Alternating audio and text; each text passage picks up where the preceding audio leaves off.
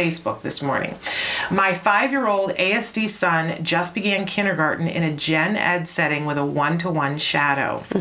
He has some trouble paying attention and staying on task, as well as processing multiple step group directions. Can you talk about some potential classroom or individual accommodations to address those challenges? It's a great question. Very good question. And it said 5-year-old, what's? ASD, just began kindergarten, gen ed. Kindergarten, general ed. One-to-one shadow. And has a one-to-one shadow. Which can we just start by celebrating and saying, you rocked that, Yeah, Mom. seriously, you have you have everything you need. That's right. You have the best toolbox right here. So yeah, paying attention. I mean, there's a lot of different things I'll throw, and the issue is mainly just paying attention, right, and following multi-step instructions or directions. Multi-step group directions. Right. So multi-step and group. Okay. So I mean, I'll give you some general ideas, but I really suggest that you go on skills and do a full skills assessment, because this is the perfect situation. If you have a 5-year-old in general education, kindergarten, my assumption, and with a one-to-one aid, though my assumption is when my 5-year-olds get to kindergarten and they're in regular ed, they're doing pretty well. They have language deficits and social deficits mainly, but they don't really exhibit a lot of challenging behaviors anymore at this point. And so my focus becomes teaching them all the advanced sort of pragmatic language issues, and then also their social skills, obviously, which includes all the cognitive skills and executive functioning and all of that whole advanced curriculum area.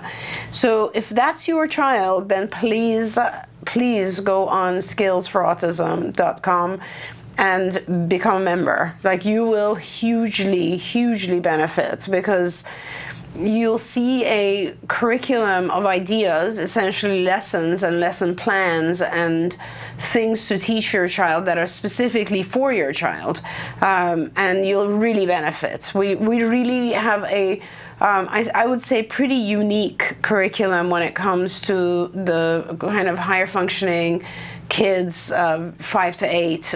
It's a very fantastic program. I think you can even actually get it as a separate product on its own, which is Skills Cognition.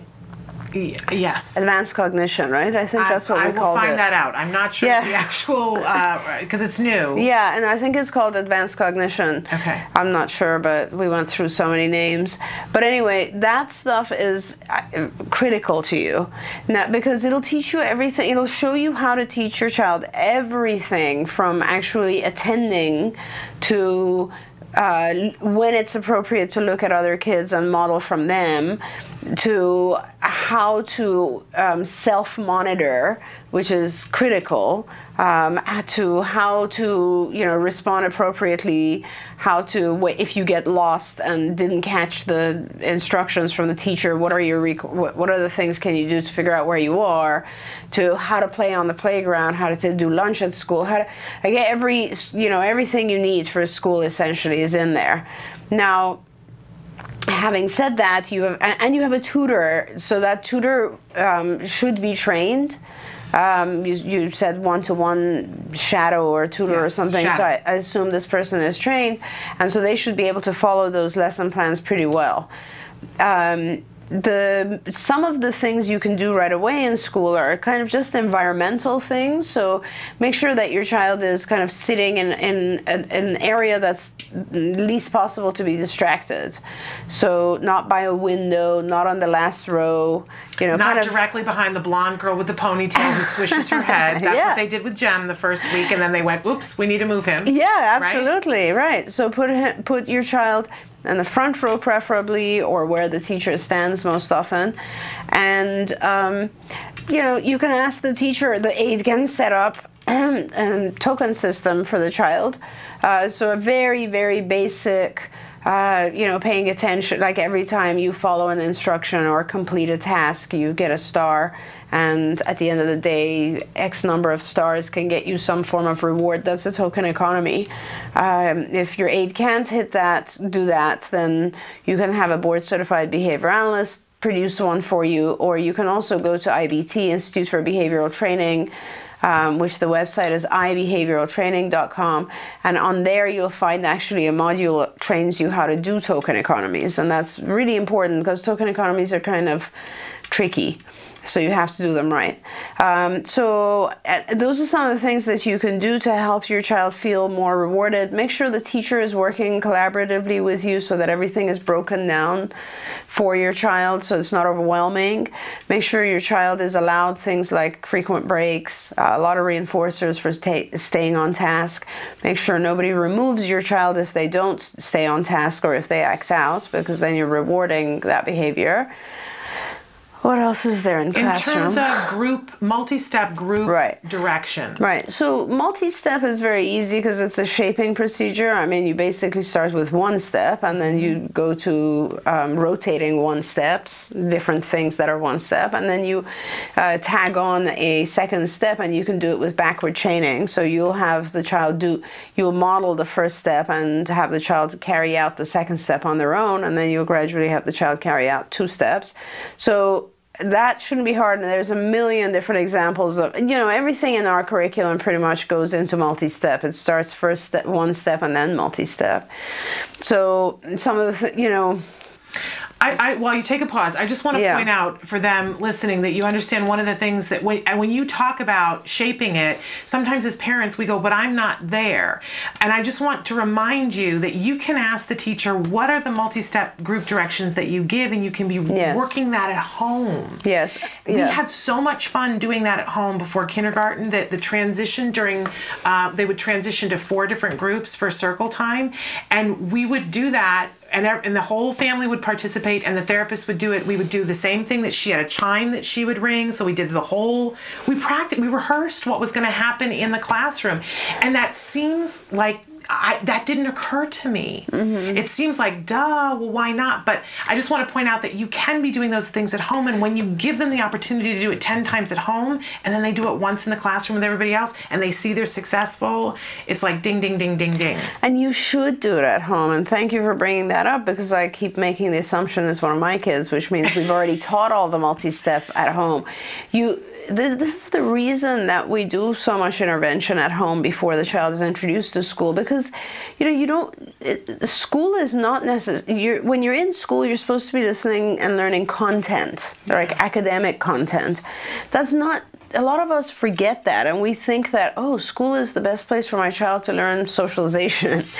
It's not really. I mean, your child is socializing, obviously, because there are moments of time where they will socialize. And of course, your child is learning things like multi-step instructions in a group, but those are things that your child's supposed to already be familiar with. And when you try to teach it during the classroom setting and the child is trying to learn the content, the academic content, it's a little overwhelming. You're going to miss something. Yeah, so please practice these things at home.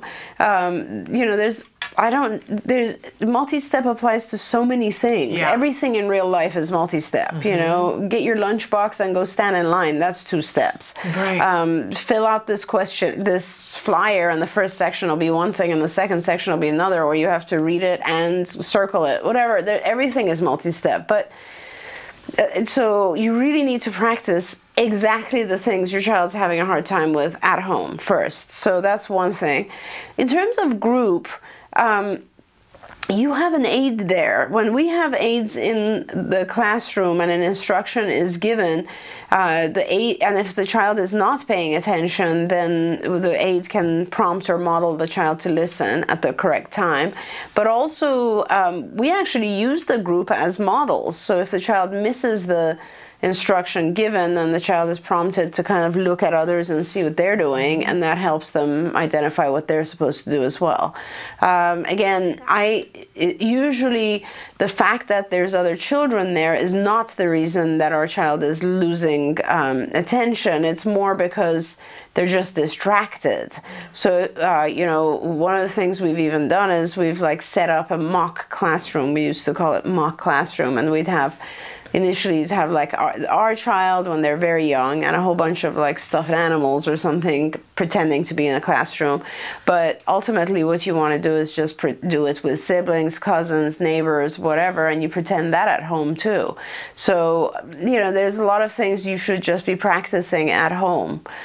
School readiness stuff. Absolutely. Yeah. Absolutely. It's a great question, great answers, great things for you to do. Don't get overwhelmed. No, it's fun. This is fun stuff. It is fun stuff. This is the good stuff when you get to this point, because it's all doable. Absolutely. And when you do work on these things, you're going to see a big jump. And make sure that you have fun when you're rehearsing them. We had a great time playing school, and he thoroughly enjoyed it. So. And don't get discouraged if you go on skills and you actually answer the assessment questions. If you should find that there are more delays than you thought, don't let that discourage you, because we're very, very obsessive about things, and we try to be just because of these situations. Because if you're really obsessive about every little thing and you teach it to the child in great detail at home, when they get to school they have a very strong foundation. Yeah. And I think that's really critical, because, you know, I mean, it's such a fluid situation and environments are changing all the time. We want our kids to be very well equipped. Yeah, but I always go back to, you know, thinking of an Olympic athlete. Like when you were talking, I was thinking about the guys who did the downhill jump. Absolutely, yes. And thinking if they decided to do the downhill jump and to start doing that on the mountain the first time, Yes. and all they ever did was rehearsed it on the mountain, they would keep missing moments in which they needed to make a change. Right. But they don't rehearse that way. They rehearse on equipment, and they practice jumping on a little balance beam before they get to the mountain, and then they keep going back to the balance beam so that they get better at it. It's just building skills. Right. This isn't a new concept, rehearsing things. It's why we practice fire drills, so that when the actual thing happens, we'll have some memory of being able to do it. Absolutely. It's So exactly the same. rehearsing, Right. it's cool. Right. It's a cool and fun thing to do. Our next question. Hello and good morning. I have a son who is mainstreamed in the 6th grade with supports. He reads and writes at the 3rd grade level. My problem is that he is extremely emotional with me and my husband. Anytime we have to talk about anything related to school, or even the smallest request like, please put your plate in the sink, he cries and storms away. He has always comes back to us very remorseful. He has had a low emotional control since he was a baby. We are very calm and supportive when we approach him, but it's the same reaction every time. What can we do differently? And thank you. Oh. So, you know, you need some behavioral training. It just sounds so adorable to me. I mean, I apologize for laughing. It's just I find our kids so cute in that way, because they're so adorable. Like, they just react to the silliest things, you know. And I have to say, just in a, we're partners here, kind of moment, that Jem has a friend who started homeschooling this year. And he and his friend, they were walking home from the pool the other day, and I was walking behind them, and they were having a conversation. And the other boy turned around and said, you should homeschool Jem. And I said, oh, that would be interesting. And he said, why did you kind of laugh? And I said, because whenever I try to talk to Jem about anything having to do with school, it's like a 9-inch nail in his head, the way he reacts. Yeah, of course. And the kid said, what do you mean? And Jem said, no, it's true. I hate it when she talks to me. I hate it. I hate the sound of her voice when she talks to me about these things. And we were laughing about it. But, it hurts when our kids are that way just with us. Well, I don't know. It's something you have to just be okay with, I guess. I talk to my kids, and I realize that I'm being a psychologist for them, and sometimes I think I'm a pretty good psychologist, but they react like, in a very negative way sometimes, and I realize okay, it's just not working because I'm mom. Right. I can't be psychologist, I'm mom, right?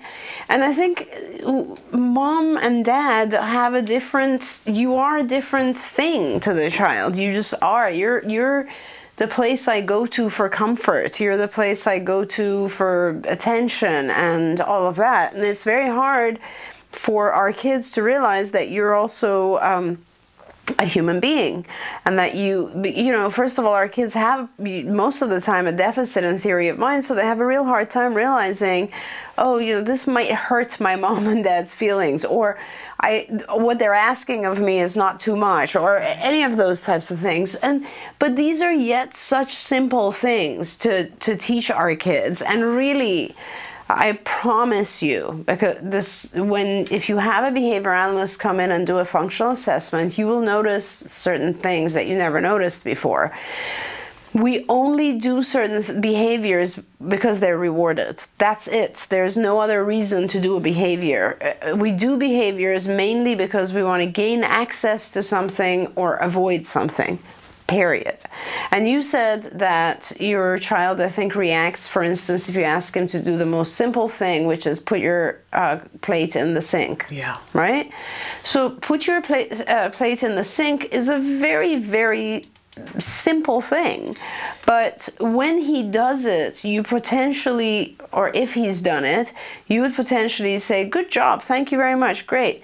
That means nothing to him. To a typical child, and I apologize, I'm saying him or her. I think it is a boy. Yeah. So, when a typical child, there is a reinforcer attached to just pleasing mom and dad. It's an inherent reinforcer that exists is, oh, I got mom and dad to smile. They're happy with me. They're proud of me. That's how our typical kids, that's why they do things. With our kids on the spectrum, it's not that meaningful for them because they don't really have that ability to kind of see how their action produced a positive response in you, and it doesn't mean all that much to them, so it's not a reward. It's not motivating for them to do something to please you. So, and on the other end of the spectrum, I don't know if you are, when he doesn't do it, are you freaking out? Are you having a reaction about it? And perhaps that's what he's more interested in is, oh, I kind of take them off, or I got them to get upset, or so that might be his reinforcer. So when you do a functional assessment, you realize that you base your reactions, which is the consequence or the reinforcer that you're giving the individual, the child. You base them off of what is really reinforcing to the child. So, if he places his plate in the sink, then he should get something that is really valuable to him. And it could be a huge reinforcer at first. Could be a food item. It could be dessert. You only get dessert if you put your plate in the sink, and then you'll get dessert.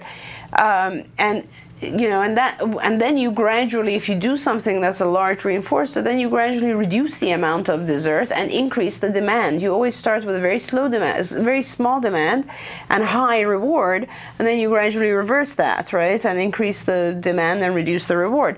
But the point is that first you have to really identify what's rewarding to him and what are you doing in the natural scenario and the natural consequences of his environment that's rewarding and you're not aware of it, because something's maintaining this behavior of him reacting. Perhaps he reacts and then you give him attention. I don't know, and these are the things you find out through a functional assessment. I would suggest a place to start is go to the cards BIP Builder, which I think the website is skillsbipbuilder.com. skillsbipbuilder.com. And in there you'll see it starts with what's called a CFA, which is a card indirect functional assessment. You answer a bunch of questions there about the behavior. When it occurs, what types of things happen before it, what types of things happen after it, and so on. And it takes you to the BIP Builder, which is Behavior Intervention Plan. And it specifically tells you how to modify what it is you're doing. It'll give you like 20 suggestions on how to fix this problem. Okay. This is very, very behavioral. This is a very easy thing to fix. And I know you get emotional about it because it's only towards you. But that's because probably it's harder for him to accept that you can also give negative contingencies. You possibly never have. And just know that every single parent who ever took a breath at some point inadvertently reinforced a behavior without realizing that they did it. You are not alone. Oh my gosh, we've no all question. done it. No question about And it. I still do it, even though I know we do it better. all the time. We do it all Right? the time, absolutely. So just know that it's not that you've taken the cart off the wheels because you totally don't, this happens. This is just part of what happens. And then we just learn new skills and we do things better, and Absolutely everything right. gets better as a result of it. Absolutely. So wonderful. Okay.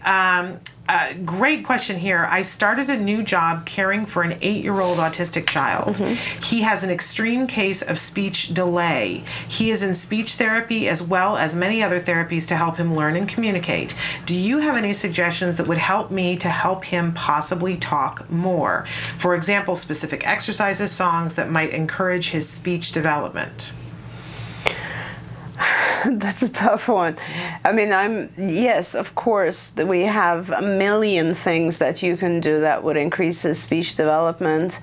I guess the short answer to this would be go on skills for autism and go into the language curriculum. There's a whole section called pre-verbal, and there's a whole bunch of activities that have to do with just, oral motor exercises to do. And then there's, I don't know, several hundred lessons that just focus on speech and language. So my personal experience, and if you have speech therapists working on the case already, is have a conversation with them about prompt training, the prompt technique of getting speech. I have found that to be very effective with our kids. It's just a technique used by certain speech pathologists who've been trained in it, and it involves touching specific sections of the mouth in order to produce a sound, and it really is pretty effective. Like it's a really good technique. And another thing you could do is if there's, first of all, again, with speech development, you need tons and tons of practice. So if you're working with this child, any free moment of the day, you should be practicing, rehearsing exactly what the speech therapist does. I would hope that this is someone who is getting a lot of ABA as well as speech, because ABA will help the child also develop a lot of language. And my personal feeling is that when people get speech therapy, it's usually 2-3 hours a week max, and it's not enough. Yeah. You need something like 30 hours a week or 20 hours a week of just continued practice. Okay. And you wrote that you started a new job caring for an 8-year-old, and I'm wondering if you've had experience with ABA before. I will just say to you yes. that I'm very slowly doing the RBT and loving it. If you want to learn how to be really effective with this child, you can go to ibehavioraltraining.com. There are so many lessons there.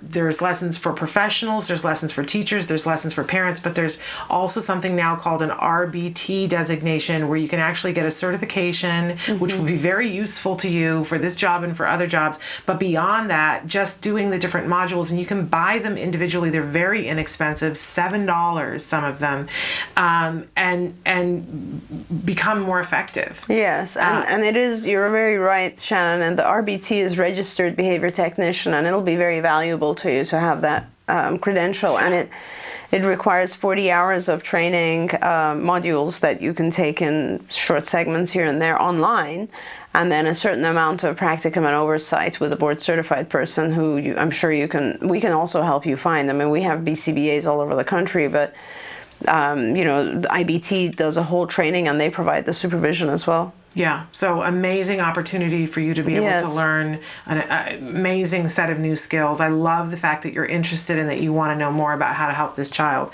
We can use more people like you. Yes, absolutely. So what get a that lucky training. family to have you. Absolutely. This next one, hi, Dr. Doreen. My son is a card client, and my supervisor finally got me an appointment to see you. Oh, cool.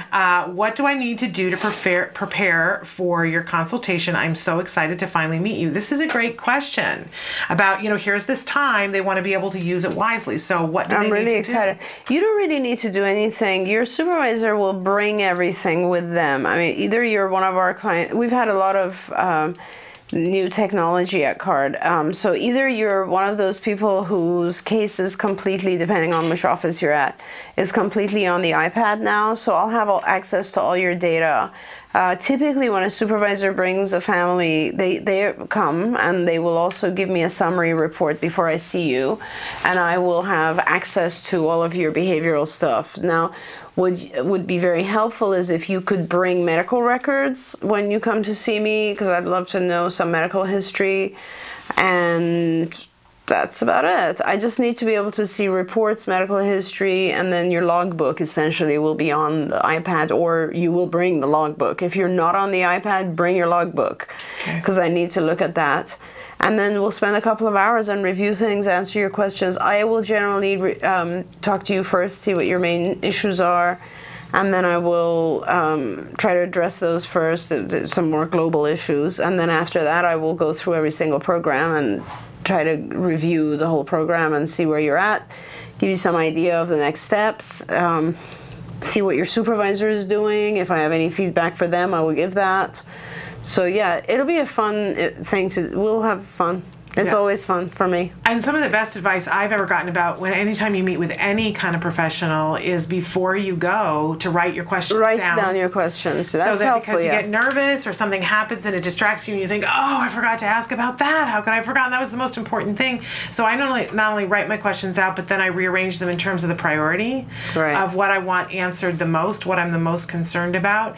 And then I try to take a couple of minutes, like during the week before going to an appointment, to find a quiet time to sit down and think about the meeting and what I want to accomplish. Right. And just visualize that, and so that I go in and I feel like it's all going to go really how I want it to go. Right. And the truth is that when I do that, when I take the time, and I do this before an IEP meeting too, is I try to sit down and just take a quiet moment and visualize going in, because sometimes you feel like, in an IEP meeting especially, you feel like, oh, I'm worried about this, and what if this happens, and with you it's all going to be just fun and light and whatever. Yeah. But they will be nervous, I'm sure. The first time I met you, I was so nervous you could have bounced a quarter off my head. No, it's really fun. I enjoy it. I mean, sometimes parents are in a tough place. Yeah. And obviously it's not a fun thing, but I'll, hopefully, I don't, my meetings are always positive. Yes. I mean, I'll help or we'll have fun. Yeah. And so enjoy it. But, when you take that time to kind of be centered about what do I hope to achieve, right? Then no matter what happens, you know why you're there. Right. And that's always a helpful thing. I mean, and that also goes to the other question where the family had written about being in one of our East Coast offices. Yes. I really just want to be able to connect with that family in order to be able to help with whatever issues they're having. Yeah. Because, that it's sort of more of an operational type question about CARD, and I don't want to ignore it by any means, but I want to know what's going on with you so that I can help. Okay, we like that. I'm going to move on to the next question. Hi, Shannon and Dr. Doreen. My 13-year-old covers his ears when he's nervous.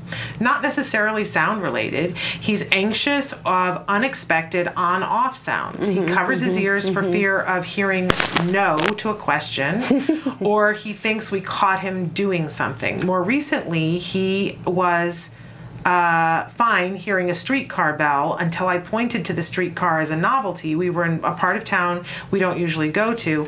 Why do you think he does this, and how do we help him? Thank you. It's so great to learn about autism and laugh at the same time. We have to laugh. I mean, it's just a requirement, right? It is. Can't lose the sense of humor. It is. All right. So what can we do to help him? Yeah, I mean, I think you probably got it right in the sense that it is probably the startle reaction to a sound coming on or off. And it could also be just lack of control over the sound, and it could also be unfamiliarity with what the sound is. So if you hear a sound that is a familiar sound, you'll immediately be able to place it in terms of what it is. It might startle you, but you'll be able to place, oh, okay, this is the sound of, even if it's something unusual. So if it's a usual sound, like let's say my phone ringing, okay, that's nothing because I know the sound immediately. I'll recognize it and it won't startle me and I'll be fine with it. And I know what to do about it. If it's an unusual sound, it startles me to some extent, but then I kind of know how to handle it, like let's say a fire alarm. Okay.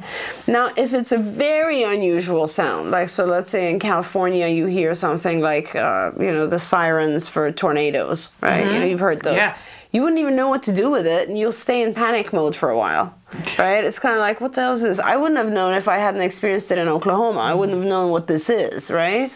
And so you basically, the more familiar you are, the better it is. Now, in general, if you are in control of it, you will have much, much better reaction to it. So, for instance, perhaps practice that. Perhaps give him items like whatever it might be, a timer, buzzer, whatever, things where he can control the onset and offset of the sound. So control always reduces problems. And then beware of your own reaction to it, because if he does this and then you start to, oh, don't do that or whatever, you might be giving attention to something that is increasing just because of the attention factor. In other words, he realizes that whenever he does that, you attend to him. In which case, if that's the case, then you would want to ignore it completely and just, walk away when he does that, very simply. So those are just some suggestions. But again, when it's a specific behavior that you want to deal with, I really do recommend that you also go to skillsbipbuilder.com, and there you do the SIFA, the indirect functional assessments we have there. That's where all these questions will be asked, like when does he do it? What do you do when he does it? Under what circumstances? All this sort of bunch of questions, and then it'll give you some possible reasons. And then once you know the reason, it's very easy to pick the behavioral intervention that deals with it. In my personal experience, most of the time it's a combination of things.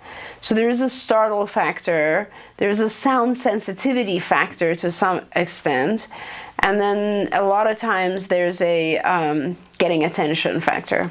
Okay. This next question, which is so interesting to me. How do you explain social norm to our kids? Yeah. When my son was 7, he was flapping in public. We told him quiet hands. He asked why, and we told him that no one else around is flapping. He then said, why don't we ask the other people to flap? He made a really good point, and I was speechless. He is now 13, and we need guidance of how to tell him about his social awkwardness without hurting his feelings. He is nervous and self-conscious. Thank you. I look forward to your shows every day. I love this question. It's a fabulous question, and your child is ridiculously high functioning, and that is so intelligent. What an amazing thing to say. Yeah. And you are very intelligent, because the way you're looking at it is unique, and it is true. I mean, it's very, very hard to define social norms, because also they change, right? I mean, if you look at when our parents grew up, or even when we were very young, certain things were just not acceptable as social norms. For instance, 2 men walking hand in hand and kissing would be extremely unacceptable 50 years ago, right? Or even 40 or even 30. But now, as our children grow up, it is completely acceptable. It is totally norm, right? So social norms change. And so that's one thing. And if something is changing, it's impossible to define, because it can always change. So the way that I wouldn't try to define social norm, I would try to get my child to understand the whole concept of being accepted and fitting in, I suppose. And I think the best way to do that is to videotape him, and videotape other people, and perhaps videotape him in a setting with other people. If you can capture the kind of unusual social things he does, if you can capture them on video, and then to explain to him or ask him what he wants. And most of the time when you have high functioning children like this, they want to fit in, they want to have friends.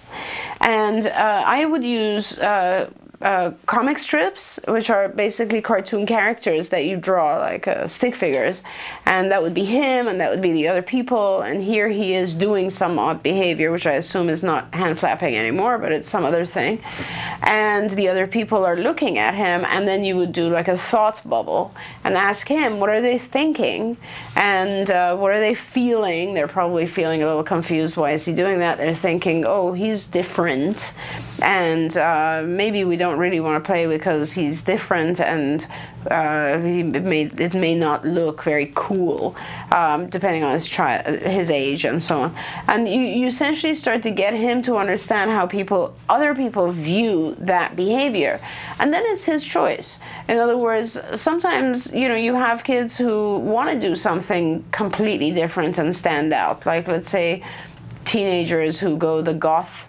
path, right? I mean, part of their whole thing is, I want to look different. Yeah. I want to have black everything, and that's their security blanket. I'm so different, you can't touch me. And then other times you have kids who want to be invisible. They don't want to stand out in any way, and that's probably the norm, really, as most kids at certain ages don't want to stand out at all. They just want to be part of a group. And so if he wants to be part of a group, he has to resemble the group.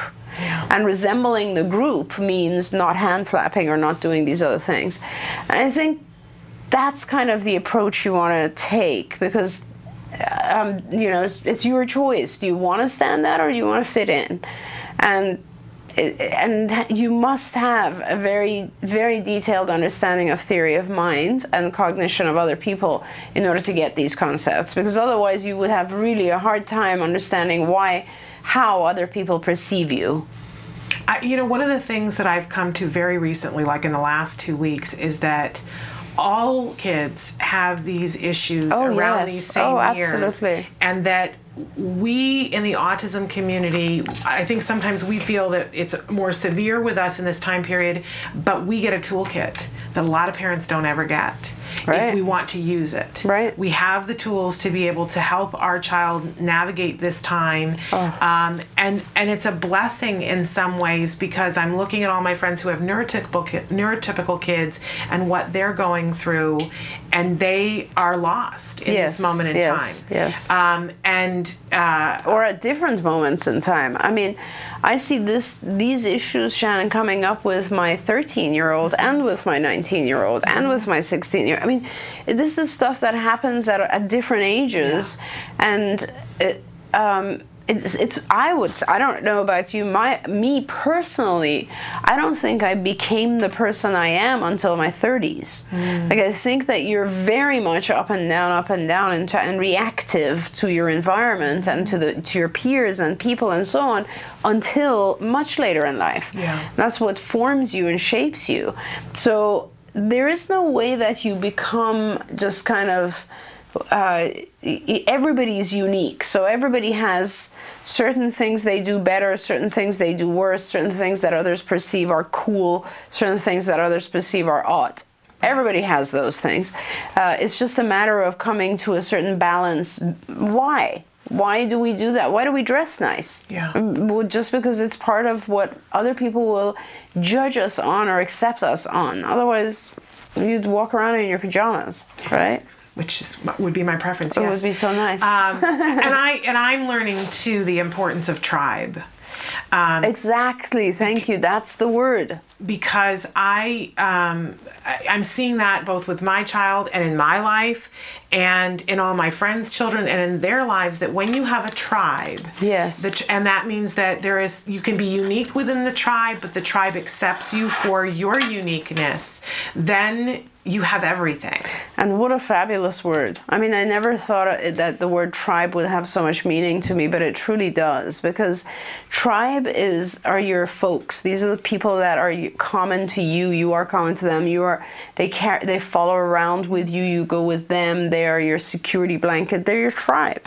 Do you know who gave me that word in this context? Was Eustacia Cutler, who is Temple Grandin's, Dr. Temple Grandin's mother. And because I said to her in a recent interview, I said, what do you think? You were so far ahead of your time with what you did with Temple. What do you think you did that changed things and you were so successful? And she said, I will tell you, I think it was the moment in time in which I had her, because it was right after World War II, and she said it was a time when women allowed each other to get closer because our men had just come back from war, and all of our kids were all of our kids. And she said there were so many women in our community who took Temple in to their homes and forced their children to socialize with her, even though she was different and they didn't know what it was, because we were a tribe. It's so true. It's so true. And having a tribe is so amazing. Like, it's just incredible. I see that with my husband's family. You know, his family is so large that they're a tribe of 40 people, and it's so incredible. It just really is.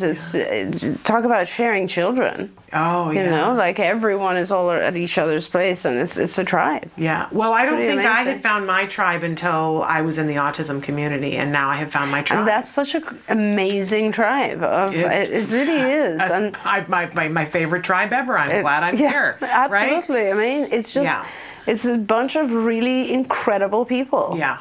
I agree. Amazing. Okay, I'm going to move on to another question because we're getting out of time. Hi, ladies. Thank you for your show. My son is 4.5 and having problems with his tracing, coloring, and grasping of writing tools. He just started a typical preschool, and his private OT sees him in the classroom. She says he shuts down and his demeanor changes when he has to work on anything to do with writing. He can only trace at this time, but doesn't know how to hold the writing tools properly. My question is, what type of reinforcers could they use that are discreet, since the other kids won't be getting this?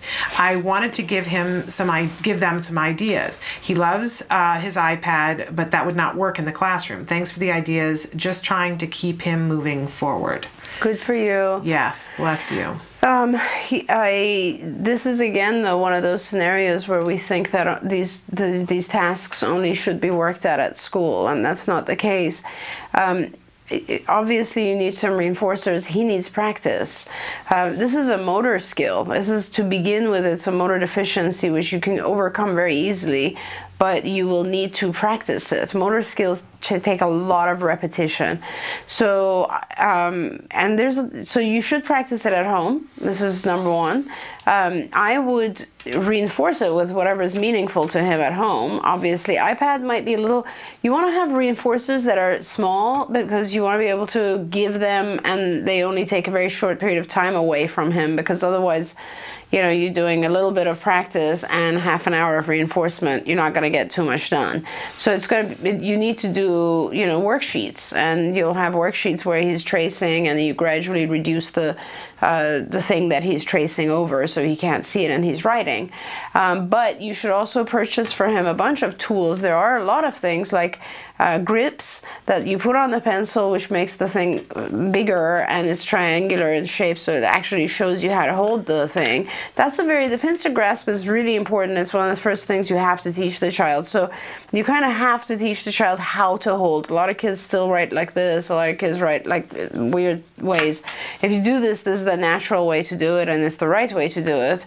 And then it's just a matter of correct pressure, and then going over lines.